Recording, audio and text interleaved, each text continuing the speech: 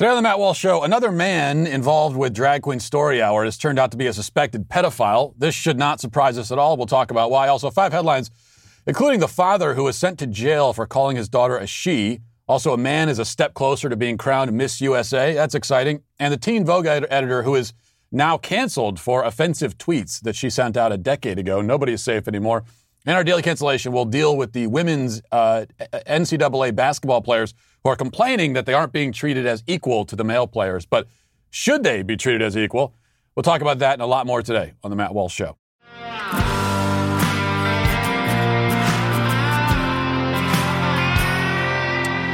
Welcome again to the show. Remember, if you're listening to us on iTunes right now, make sure to subscribe. If you're watching on YouTube, make sure to smash that like button, jab that notification bell, annihilate that subscribe button. If you're having our transcripts delivered to you on, a carrier pigeon or horseback messenger, make sure again to subscribe, however you subscribe to that.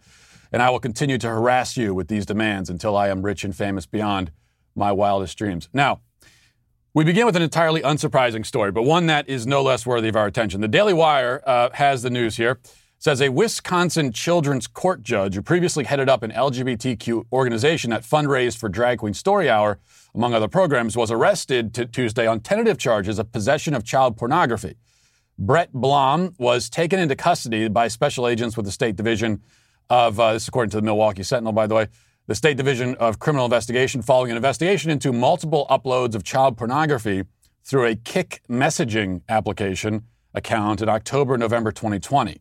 The Wisconsin Department of Justice reportedly began an investigation into Blom after receiving a tip through the National Center for Missing and Exploited Children, according to the complaint, which also alleges that Blom shared child pornography with other Kik users through private chats and messaging groups on 27 separate occasions. This is a judge also acting this way. The complaint lists descriptions of the videos, which are both graphic and disturbing. Some of the videos involve toddlers and other very young children. Blom, the Journal Sentinel reports, was elected to the court in the spring of 2020, defeating incumbent Milwaukee County Circuit Judge Paul Didinsky. In that contest, the state Democratic Party donated more than $10,000 to Blom's campaign. Blom offered himself as the progressive alternative to Didinsky. Before then, Blom served on the city's Board of Zoning Appeals and also as the full-time head of the Cream City Foundation, an LGBTQ activist organization that promoted Drag Queen Story Hour in Milwaukee.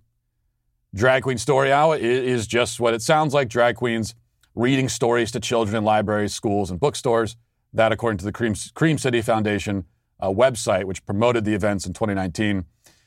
They also said that Drag Queen Story Hour captures the imagination and play of the gender fluidity of childhood and gives kids glamorous, positive, and unabashedly queer role models.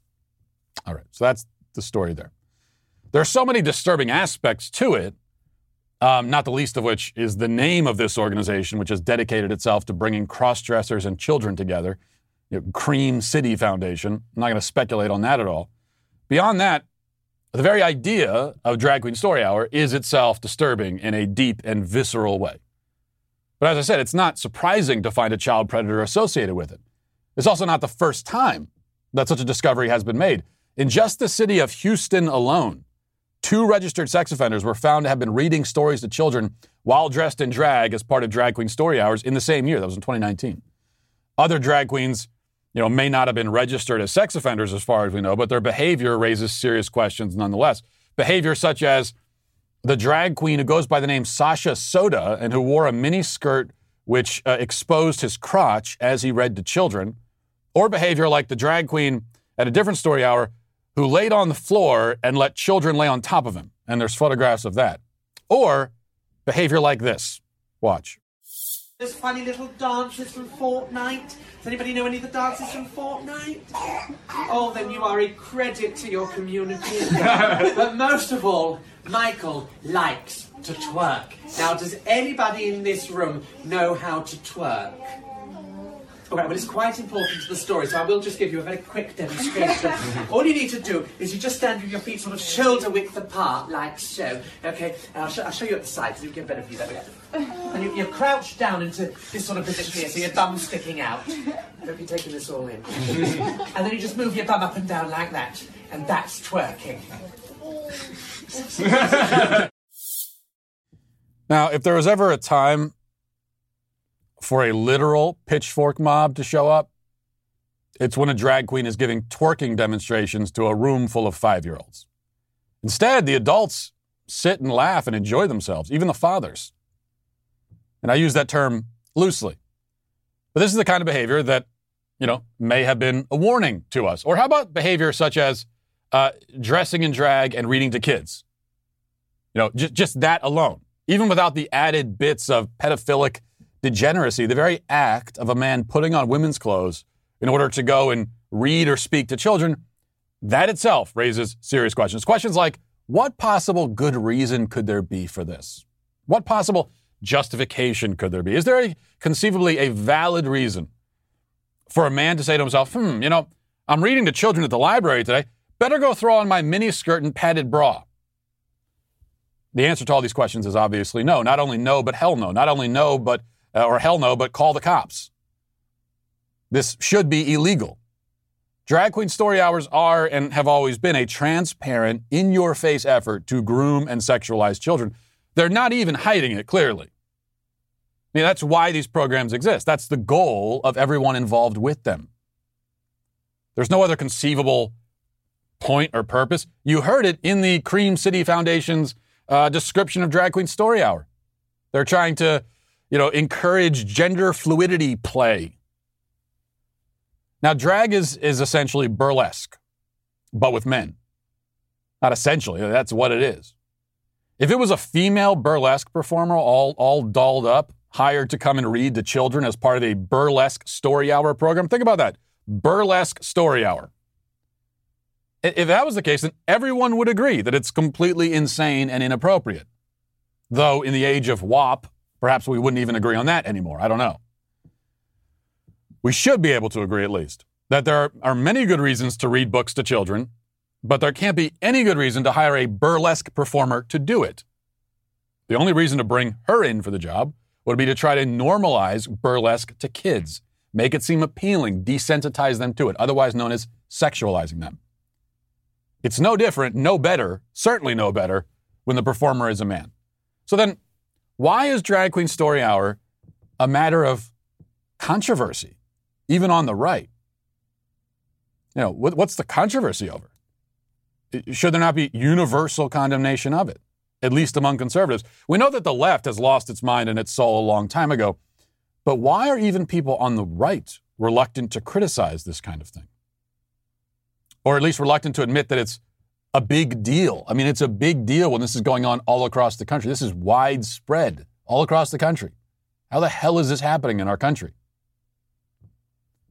Why are there so many conservatives that won't admit that or don't want to talk about it? Well, because they've been so beaten into submission, so cowed, so tamed and domesticated by our cultural overlords that they think it's bigotry to criticize anything that the LGBT lobby does or is associated with or supports.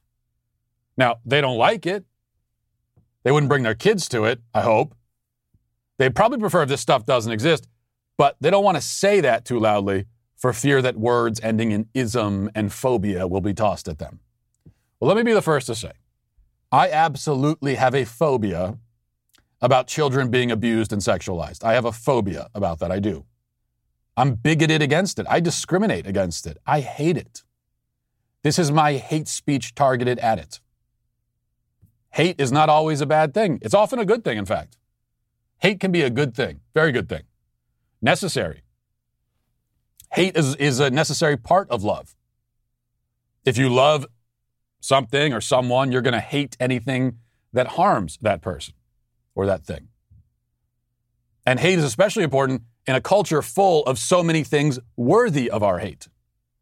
Drag Queen Story Hour is certainly one of those things. And we just cannot be afraid to say it. Let's get now to our 5 headlines.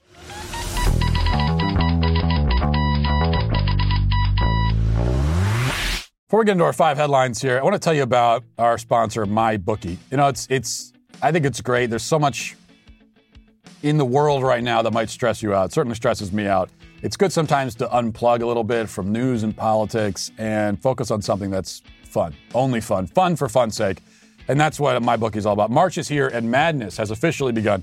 A different kind of madness, a good kind of madness. It's time for you to shoot your shot and score big on the nonstop action with MyBookie. Select the winners from 63 tournament games in the MyBookie bracket contest for a chance at $10,000 in cash prizes, and it's only $1 to enter. That's all you got to pay. It doesn't matter whether you're filling out multiple brackets, betting the national championship winner, or simply looking for player and game props.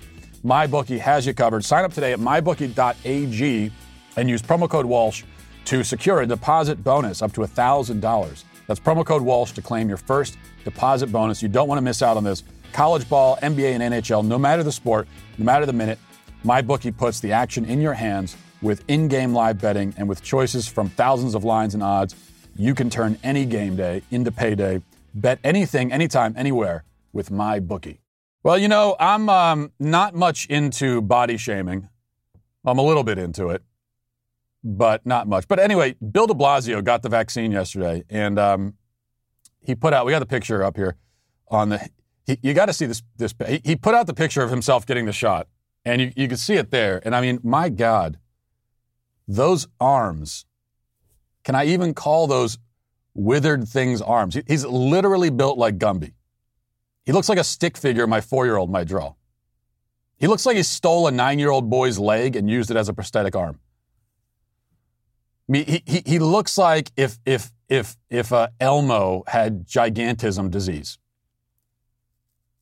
His arms are like pool noodles covered in skin. I have actually seen better muscle definition on an infant. And my point is, here's why I'm bringing this up. Because those are some weak-ass arms. But this guy was defying his own COVID restrictions to go to the gym. Like everyone else in New York wasn't allowed to go. He had the gyms all to himself. And you'd expect at the least he would come out looking kind of buff after that. But what was he doing in there? Lifting weights by proxy? Did he hire some guy to lift weights for him and he hoped that he would sort of inherit the gains through osmosis? Good Lord. And this only, proves my point that there's a story that came out last night about Andrew Cuomo. And this is supposed to be another controversy about Andrew Cuomo.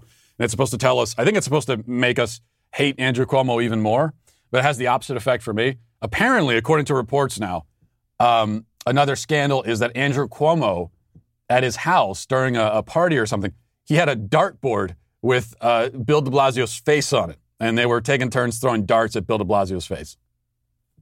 And I have to say, maybe Andrew Cuomo isn't so bad after all, based on that.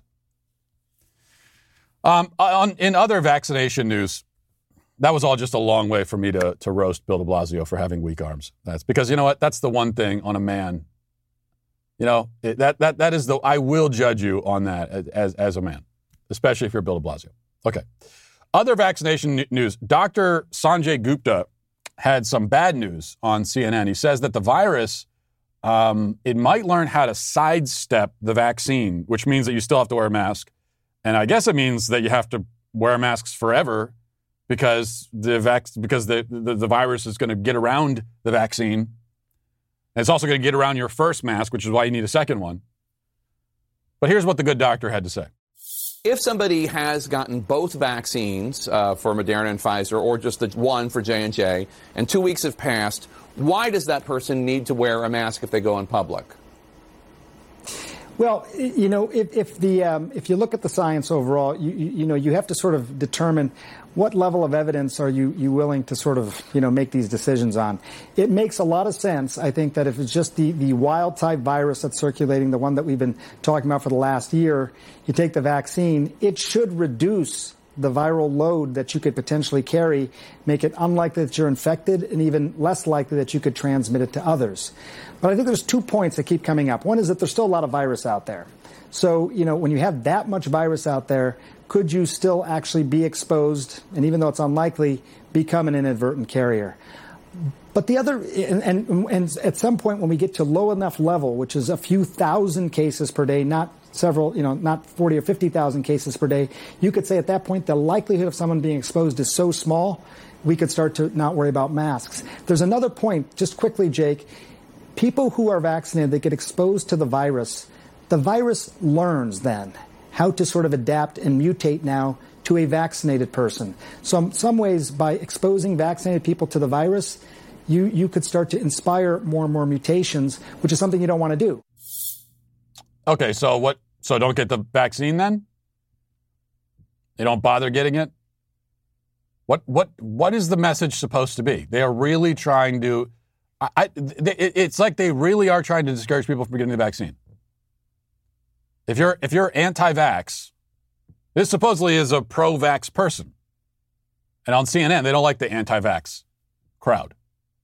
But you couldn't ask for a more effective and compelling and convincing anti-vax message than even if you get it, your life's not going to change. Why bother in that case? And that raises a lot of questions. Why are they actually trying to discourage people from getting the vaccine? Because what you're hearing there is simply nonsense. I don't think we have the clip, but Senator Rand Paul grilled Fauci yesterday in a hearing, and Rand Paul is great at this. You know, he was grilling the former health secretary of Pennsylvania, the trans person, about we played that clip a couple weeks ago, grilling on the issue of the trans indoctrination of kids and kids being drugged and mutilated. So, we do have the clip. Do we have it? Okay. Well, here's Rand Paul talking to Fauci about the masks and vaccines and actually bringing some real science and some real facts to the foreground. Let's listen. What study shows significant reinfection, hospitalization, and death after either natural infection or the vaccine? It doesn't exist. There is no evidence that there are significant reinfections after vaccine. In fact, I don't think we have a hospitalization in the United States after the 2-week period after the second vaccination. We don't have a death in the United States. You're not hearing what I'm saying about variants. We're talking about wild type versus variants. And what proof is there that there are significant reinfections with hospitalizations and death from the variants? None in our country. Zero. Well, because we don't have a prevalent of a variant yet. We're having one. Can I finish? We're having 117 that's becoming more dominant. Policy based on conjecture. Yeah, this is a scientific line of questioning, and this goes on for a lot longer than that. If you haven't watched the full exchange, it's really worth doing. And that's what Rand Paul's great at this. I like Rand Paul a lot. He doesn't get really any traction when he runs for president. I think he should get a lot more traction than he does. I don't agree with a lot of what he says because he's a lot more libertarian than I am. But with this kind of thing, he's very good at this. And but this is a scientific line of questioning, which is what's the evidence? We don't want to hear maybe it could be this, it could be that. That's not enough. We shut down society based on maybes and could be's, and let's shut down society and we'll shut it down for a year to be safe, better safe than sorry, and then we'll wait for the evidence to come in. So we're going to shut down ahead of time and then wait to see if there was any reason to have shut down in the first place. That was the strategy from the very beginning. Fauci wants to continue doing that. Because he doesn't understand or just does not care about the human cost of lockdown, shutting down schools, all of that. Just doesn't care. He's not affected by it. He's doing great. He's getting paid a lot of money. It's probably the best year of his life this past year. And so all the other human suffering means nothing to him. So it's very easy for him to say, well, yeah, we'll keep the measures in place and we'll see. Check back in a year, get some more studies in there. Rand Paul's point is there's no evidence to support this. Telling people to wear masks or to stay socially distanced after the vaccine, what is the evidence to support you saying that? Answer, well, we don't have any. There could be some out there somewhere, but we haven't found it yet. All right, well, then we're going to simply ignore you. All right, number 2 from the Daily Wire says, on Tuesday, the father of a biological girl who believes she's a boy turned himself into a Canadian court and was subsequently taken to jail after the Attorney General of British Columbia issued an arrest warrant for contempt after the father had insisted on referring to his daughter as his daughter and used the pronouns she and her. God forbid. Robert Hoogland from Surrey, British Columbia, has a 14-year-old daughter. In February 2019, the Supreme Court of British Columbia ordered that the girl receive testosterone injections without obtaining parental consent. 14 years old.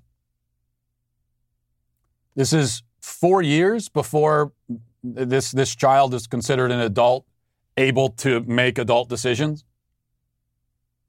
14, certainly under the age of consent, anywhere in the Western world, as far as I know.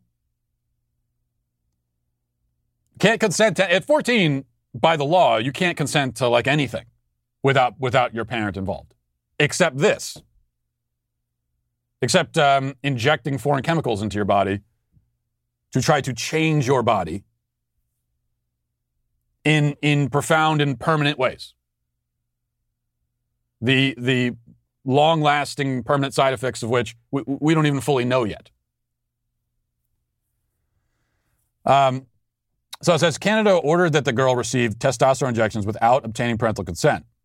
The Federalist notes that the court also declared that if either of her parents referred to her using female pronouns or addressed her by her birth name, they would be considered guilty of family violence. Canada has lost its mind completely. Well, the entire Western world has, but Canada is there's a few train cars up ahead of us on the crazy train. When she was in 7th grade, the girl's school urged the girl to see psychologist Dr. Wallace Wong, who recommended the girl should begin taking cross-sex hormones at 13. Hoagland cited his daughter's alleged history of mental health issues and refused to give permission. Doctors at BC Children's Hospital decided that the girl should receive testosterone injections. And now, fast forward a little bit, legally, he's not even allowed to refer to his own daughter as a girl. He's arrested for that. And if you're living south of the Canadian border, you're living in America, and you think, they're crazy up there, that's never going to happen here. Oh, it'll happen here. This is happening here. This will happen. They've already laid the groundwork for it. Lay the groundwork first through the rejection of biological science, the rejection of objective reality and morality. And then by saying that it's hateful to use biologically correct pronouns when referring to someone. It's an act of hate. Well, if that's the case, then it's only so long before they say, well, there need to be laws in place to protect, gender-confused people from hearing the correct biological pronouns. And this again shows why it is so important for us to not go along with this. It is not a small issue. The gender stuff in general, as you know, I believe and have always said, not at all a small issue. This is a central issue in the culture. But the pronoun piece of that, it's very, very important. That is a hill worth dying on. And you don't even have to die, because I've been fighting on that hill for a long time and I'm still kicking. But that's a hill worth defending. Once you go along with that, it's over. And there are more and more people on the right who even, supposed right-wing media publications. You see this more and more that start using the preferred pronouns in their articles and that sort of thing. No, this is a matter of reality. I'm not going to go along with a lie. I won't do it. I can't. Morally, I can't. That's the stance we all have to take. You're not trying to hurt anyone's feelings. You're not being aggressive about it. No, something is being demanded of you. You're not doing this. I'm not doing it. I didn't choose to have this discussion. I'm going about my life, going about my day, using correct, normal language. And now I'm being told that I have to use language that does not signify what I'm actually trying to convey. So something is being asked of me that is unreasonable. All I'm doing is saying, no, I can't go along with that unreasonable demand. Number 3, here's some big news. A man has just won a female beauty pageant and one step closer now to being crowned Miss USA, which is also something that will happen. Here's a local news report about this. Let's watch. It's a first for one major local beauty pageant. A transgender person is now the reigning queen. Kim Passoff spoke with her, and Kim, she won the Miss Silver State. That's the biggest preliminary competition for the Miss Nevada USA pageant. Yeah, that's right, John. Catalina Enriquez, who is transgender, has won transgender pageants before, and she's entered cisgender competitions, but this is a monumental win. She will now compete for Miss Nevada USA, the state pageant leading to Miss USA and Miss Universe, pageants that were once owned by Donald Trump and two of the most coveted crowns in the pageant world. The Silver State USA is Miss Catalina Enriquez. Catalina Enriquez loves almost everything about pageants, the glitz, the glamour, and now her new crown.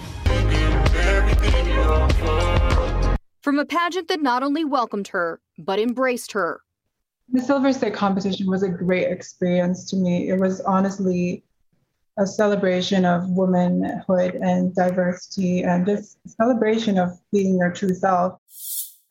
So there you go. Big achievement, we're told. A celebration of the true self, which is exactly what it isn't. It's the opposite of that. And then you have the women who you see there. They have to pretend. Not only is this title being taken away from a woman and given to a male, but the women have to pretend to be excited about it. You know, it's not if you're a woman, it's not enough. You can't merely go along with it. You have to be excited about it. A man takes the beauty pageant crown, and it'll happen this year or next year. We're very close to a man being crowned Miss USA. All the major beauty pageants going to go to men. Men have already won Women of the Year and all that kind of stuff. So that's going to happen. But if you're a woman, you have to be excited about it. So they take that. They'll come into the locker room, take the all the athletic achievements. Now, you can't only stand there and allow it to happen. That's the first step. But the next step is you have to smile. You better have a smile on your face, and you better be applauding when all this is taken from you. That's the message from the, woman supporting left. Where they care so deeply about women's rights. Of course. The people that are demanding this of you as a woman, remember, the people demanding this, they care deeply about you as a woman and your rights. They care so much about it. All right, from number 4 from ET Online, it says Angelina Jolie claims she has proof of alleged domestic violence against Brad Pitt. New court records reveal. In new court documents that were filed under seal on March 12th, the actress alleges that she's prepared to offer proof and authority against Pitt regarding her claim of domestic violence during her upcoming divorce trial. Why did I choose this story to read? About Angelina Jolie and Brad Pitt and their divorce trial. I'm not sure why I chose that one. We're going to move on. Okay, number 5. Here's one that I do care about. Alexi McCammon has stepped down, this is from Newsweek, has stepped down from her newly appointed position as editor of Teen Vogue after several Condé Nast staff members complained about offensive tweets that recently resurfaced. Love them when those tweets resurface. Resurface always means as if they bubbled up to the surface on their own, No, someone went and dug for them and brought them to the surface through a willful act. She was due to start as editor-in-chief of Teen Vogue on March 24th, and now she has stepped down. Now, these are tweets, Alexi McCammon's tweets that are so offensive. These are tweets from 2011, and she was, how old was she? She was 17 years old when she sent these tweets out, in high school. And now, as a 27, 28-year-old woman, she's being punished for that. She lost her job. What were those tweets? So let's see. In 2011, when she was 17, McCammon tweeted, first she tweeted, outdone by an Asian, #what's new. I guess she meant in school, so she was outdone by an Asian. I'm not exactly sure what that refers to. And she also tweeted, now Googling how to not wake up with swollen Asian eyes. And then a third tweet, that was so offensive when she sent it out at the age of 17, she has to be fired for it. Third tweet said, give me a 2 out of 10 on my chem problem, cross out all of my work and don't explain what I did wrong. Thanks a lot, stupid Asian teaching assistant. You're great. And then some of her old tweets used slurs for gay people as well. She's apologized for this multiple times. They first, quote unquote, resurfaced in 2019. She apologized for them then. And then when she was offered this job at Teen Vogue, prestigious publication. She was forthright about the fact that these tweets are out there, and she apologized when applying, apparently. And then when they came out again a couple weeks ago, she once again apologized. So she's just been apologizing nonstop for these basically innocuous tweets she sent when she was 17. And she still gets fired for it. Now, this is a difficult thing as a conservative when you see this kind of story. Because this is a leftist journalist, someone who's very much a part of the cancel culture, someone who, if this were happening to me, there's no way she would come to my defense. If it were happening to you, Alexi McCannon is not coming to your defense. She will be part of the pitchfork mob trying to destroy you. She's going to be part of the cancel mob. She'll join in with them. So are you going to defend someone who doesn't defend you? What's more, when someone who is part of creating this mob has the mob turn around on them, are you going to step into the middle of it and say, no, not her? When she's forced to take a dose of her own medicine, are you going to try to knock it out of her hand to protect her? No, I'm not going to do that. I'm not going to waste my time defending her for those reasons. Also for the reason that she apologized. It would be more difficult for me to decide whether to defend her or not if she had not apologized. But as you know, my policy is I don't care if you're on the right or left. If you're getting canceled for something and you apologize, there's nothing I can do for you. I don't think there's anything anyone can do for you. There's nothing anyone else can do for you. If you're not going to defend yourself, and if you're going to admit guilt, basically, and cave to the mob, then what I'm not going to defend someone who isn't even going to bother. I'm not going to put more effort into defending someone than they will put into defending themselves. Unless we're talking about a child or some true innocent victim who's not capable of defending themselves. But she is not a child. So many reasons why the not really worthy of defense here. And yet, so we put that to the side. But at the same time, we can acknowledge that this is completely crazy. 17 years old, 10 years ago? Is there anyone who would dare step up to the plate and claim that when they were teenagers, they never said anything that would be considered objectionable to people today, or even people back then when you were a teenager? Is there anyone who would dare? Now, if you were lucky enough, if you were fortunate enough to be a teenager before social media existed, or at least before it was as ubiquitous as it is now, then thank your lucky stars for that. Thank God for that. Really thank God for that. But just because it wasn't documented, don't pretend that you never said it, that you never said anything objectionable when you were a teenager. Really, in a sane country, which we don't live in a sane country, but if we lived in a sane country, we would all agree that certainly anything you said, you get a free, as an adult, you get a free pass for pretty much anything you said as a teenager because you were a teenager. And I would extend it further than that. I would say, really 25 and younger, your brain isn't even fully developed until you're 25. This is one of the reasons why I think we should move the voting age, and we should move a lot of these ages up to past 25 for that reason. You're quite literally not all with it yet. You don't have your full capacity to be the mature, discerning adult that hopefully you eventually turned into. And also, as adults, I think maybe we could even extend it further than that and say, if you're in your 20s or 30s, 10 years ago, you may as well be a lifetime. May as well have been a different person 10 years ago. Because you grow and change and evolve so rapidly during that time. Now, the difference between a 45-year-old and a 55-year-old is not that great. The difference between 55 and 65, not that significant. The difference between 35 and 25 is enormous. Enormous. Even more significant probably than the difference between 25 and 15.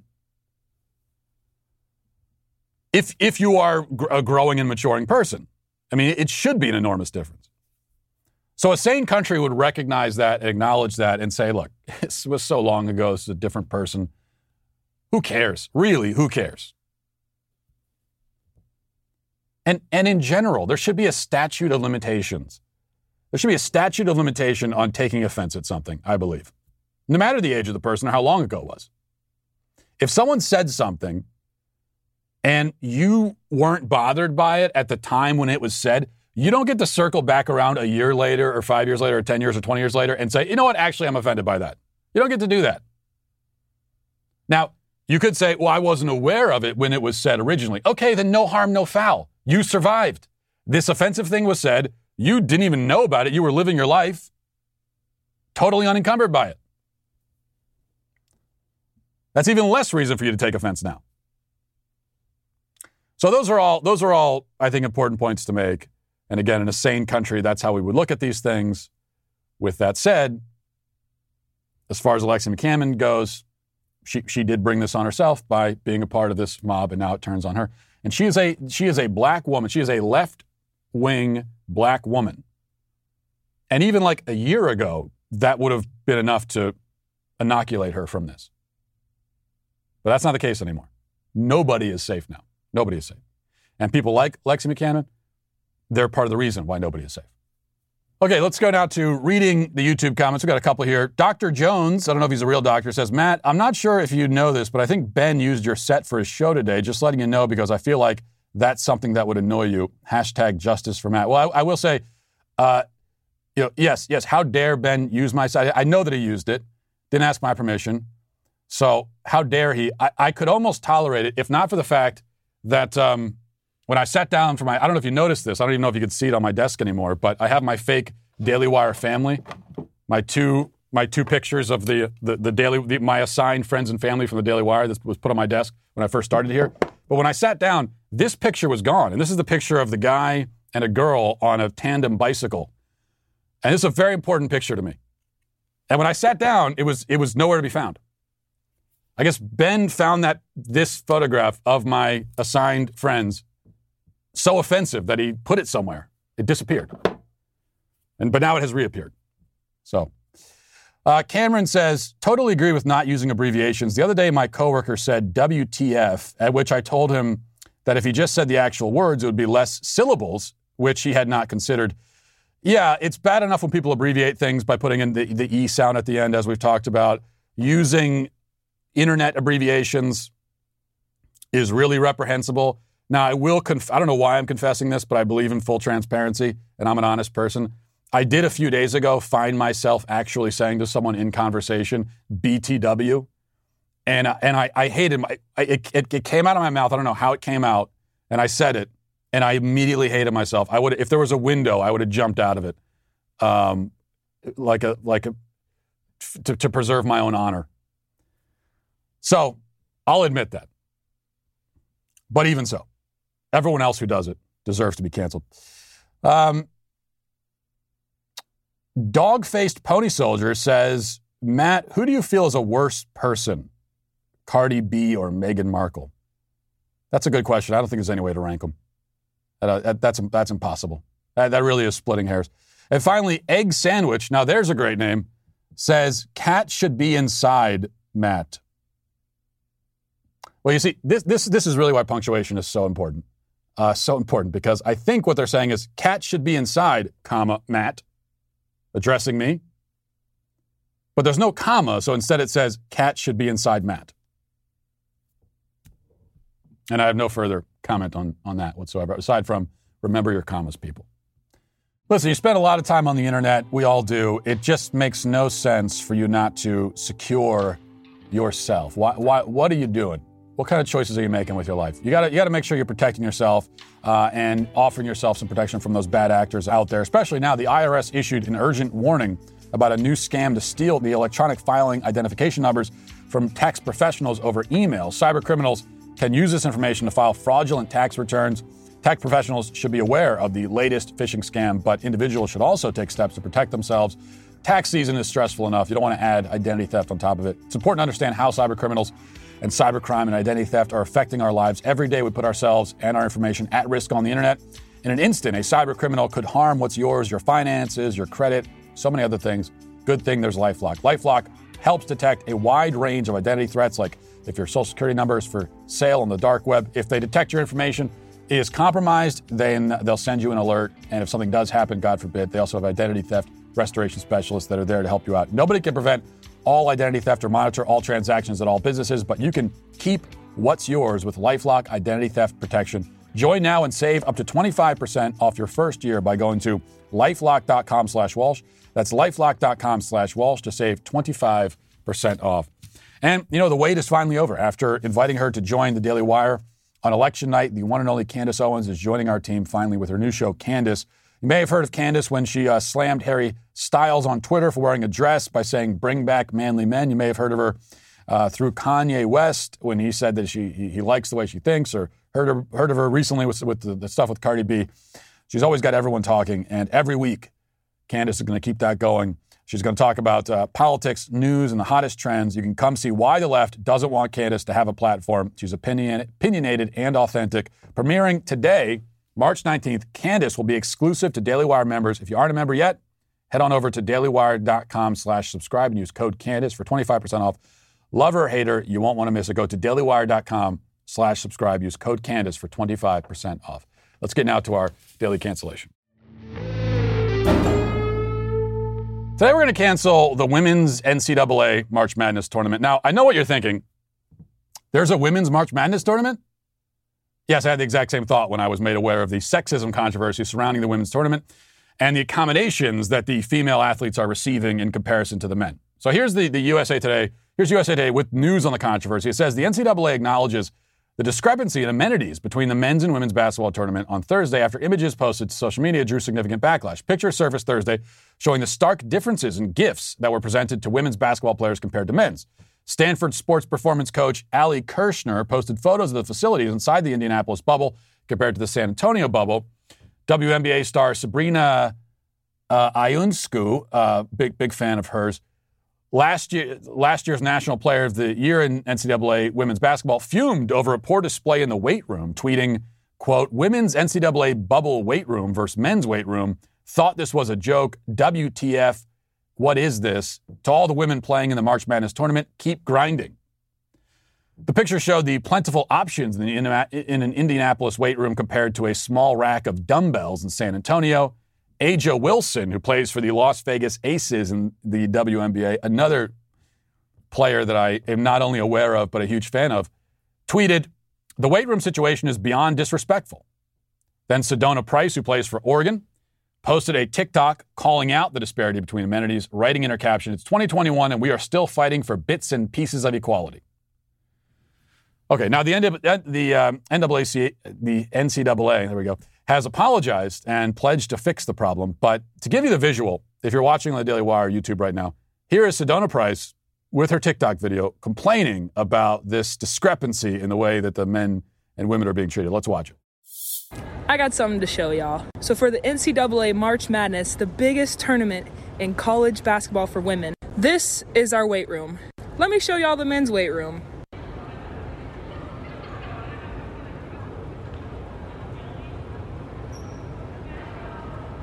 Now, when pictures of our weight room got released versus the men's, the NCAA came out with a statement saying that it wasn't money, it was space that was a problem. Let me show y'all something else. Here's our practice court, right? And then here's that weight room. And then here's all this extra space. If you aren't upset about this problem, then you're a part of it. Well, then I guess I'm a part of it. Because I'm not that upset, I have to say. It's not on my top 20 list of concerns in my life right now, is that the women NCAA players don't have enough weights in the weight room. See, it's one thing if you simply asked for better equipment. That's fair. I won't begrudge you that.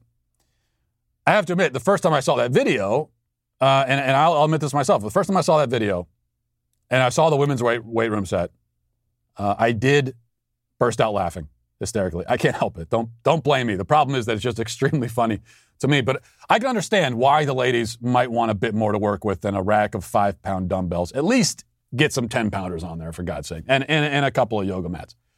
The problem, though, is when you lecture me that I need to be upset about women basketball players not having all the exercise equipment they want, and you tell me that I'm a part of some greater societal problem, and you demand equality. See, that's where the problem comes in. And I'll tell you why that's a problem. There is no equality between men's and women's sports, especially men's and women's basketball. The equality doesn't exist. Any effort to make them equal or to treat them equally is absurd. Here's a simple fact. The men's NCAA tournament generates billions and billions of dollars. The women's tournament, according to the Wall Street Journal, doesn't turn a profit. It loses money.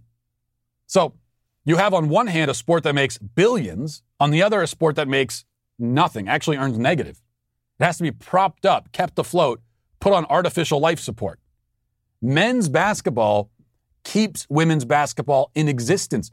The very existence of women's basketball is a favor that men's basketball is doing for it because it can't survive on its own. That's just a fact. To give you one isolated example, Ohio State. The men's program earns over 10 times as much revenue from ticket sales as the women. And that's only ticket sales. 10 times as much. Now, why is that? Why does men's basketball, both on the collegiate and professional level, completely trounce women's basketball in revenue? Well, because nobody cares about women's basketball. Nobody watches it. Nobody goes to the games. Almost nobody, anyway. And what this means is that the vast majority of the people pretending to be upset about the unequal treatment of female athletes also themselves do not watch the women's games or have any real interest in them. So they're standing off to the side basically saying, yeah, I don't give a damn about this. I think it's boring as hell. But sure, yeah, it's an outrage if this thing I don't care about and that nobody else seems to care about isn't treated the same as the thing I do care about that everybody else cares about. It's absurd. See, I would have a lot more respect for Sedona here if she had said, listen, I know we aren't as important as the men's side, and I know that the men are keeping us in business. And I really appreciate that, by the way. Thanks, guys, for allowing us to exist as a team, because we wouldn't if not for you. But we'd still really appreciate some better accommodations. I'd respect that. I'd be on her side. But instead, we get lectures and speeches about equality. And when you come at me like that, it's a non-starter. Any discussion of equality is a non-starter. Men's and women's sports are not equal. Will never be equal and should not be treated as equal. And the thing is, you might be mad, you might want to be mad at me for saying that, but you can't really be mad because you're not watching it either. So you're part of the problem. With all that said, I support women's sports. I want women's sports to continue to exist. And the greatest existential threat to the continued existence of women's sports is not a lack of workout equipment. It is rather, of course, the intrusion of males into those leagues. That's why I'm fighting to keep males out. Anyone who is not fighting for that or is instead actively fighting to get men into these sports can't pretend to be upset about unequal accommodations. When you get your way, women's sports won't exist at all. That's the real threat. And it stems from the same confusion that leads people to be upset about girl basketball players not being treated the same as guy basketball players. The confusion is in the belief that men and women are the same, interchangeable, not different in any significant or fundamental way. But they are different. They are not the same. They are not equal, as equal means same. And that's why the women's basketball tournament isn't owed the same treatment or the same accommodations. But it's also why women athletes are owed the basic protection of keeping men out of their sports. And that's how this all breaks down. And those who don't understand that are canceled. I guess I also said at the top that the whole women's tournament is canceled. That may be a bit harsh on second thought, also kind of redundant. Nobody's watching it anyway. And far be it from me to cancel something that I just learned existed 5 seconds ago. So instead, we'll keep the cancellation more broad than that. That's another favor that I will do for the ladies. You're welcome. And we'll leave it there for the day and the week. Hope you guys have a great weekend. We'll talk to you next week. Godspeed.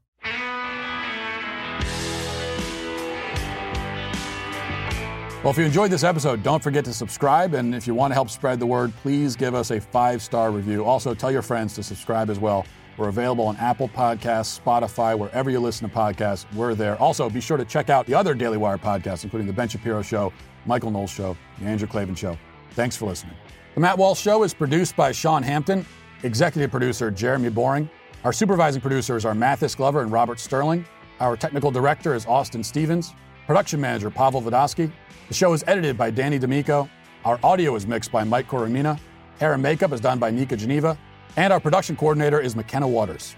The Matt Walsh Show is a Daily Wire production. Copyright Daily Wire 2021. Hey, everybody, this is Andrew Klavan, host of The Andrew Klavan Show. You know, some people are depressed because the republic is collapsing, the end of days is approaching, and the moon's turned to blood. But on The Andrew Klavan Show, that's where the fun just gets started. So come on over to The Andrew Klavan Show and laugh your way through the fall of the republic with me, Andrew Klavan.